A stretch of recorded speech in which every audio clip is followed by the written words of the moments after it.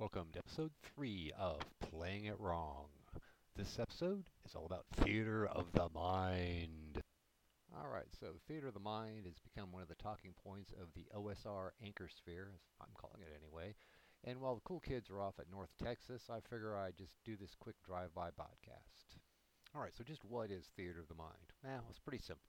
DM describes stuff, players describe stuff, roll dice, and then something usually happens.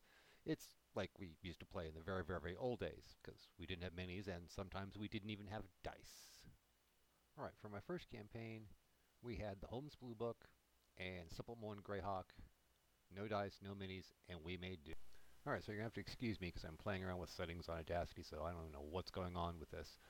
But if you look at the Facebook page for They Might Be Gazebos, you can see my first dice, my first mini. I still got them. That's still the original paint job. And back in the day, those were lead minis. That's right, brain-killing lead. That's maybe why so many old gamers seem like they're brain dead. Admit it. Excuse me, bad beer.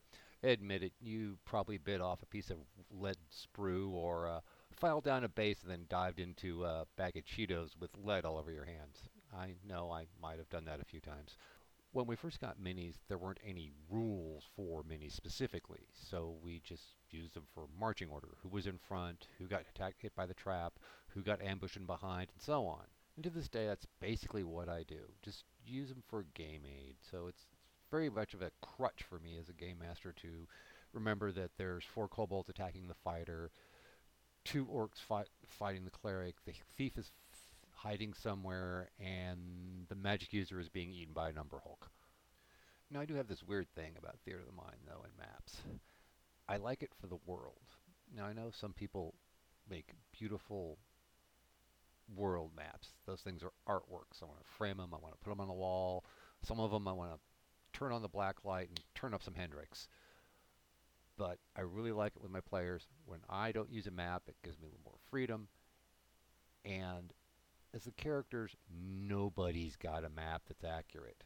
If you've ever been to a rural area and tried to get directions, it's like that. Yeah. You had crazy, crazy directions of, remember where old Johnson used to live? Well, you drive past that. Well, it's like that. The landmarks changed, but they were still used. And a lot of the long distance travel was more based on how long it would take you to go someplace rather than how far it actually was. In my current Dungeon Crawl Classics campaign, I've got just like a notebook of notes, just saying from where the player character started off that 2 days walk this way, there's this. 2 days walk to the east, there's this. To the south, north, whatever. And once they get to another point, there's rumors that further out, more time, there is something else more interesting reaching out. That way, I can pull in adventures that I didn't have when I first started the campaign or change things around as need be depending on my whims or what happens to be interesting to the player characters at the time. And that's kind of what I do.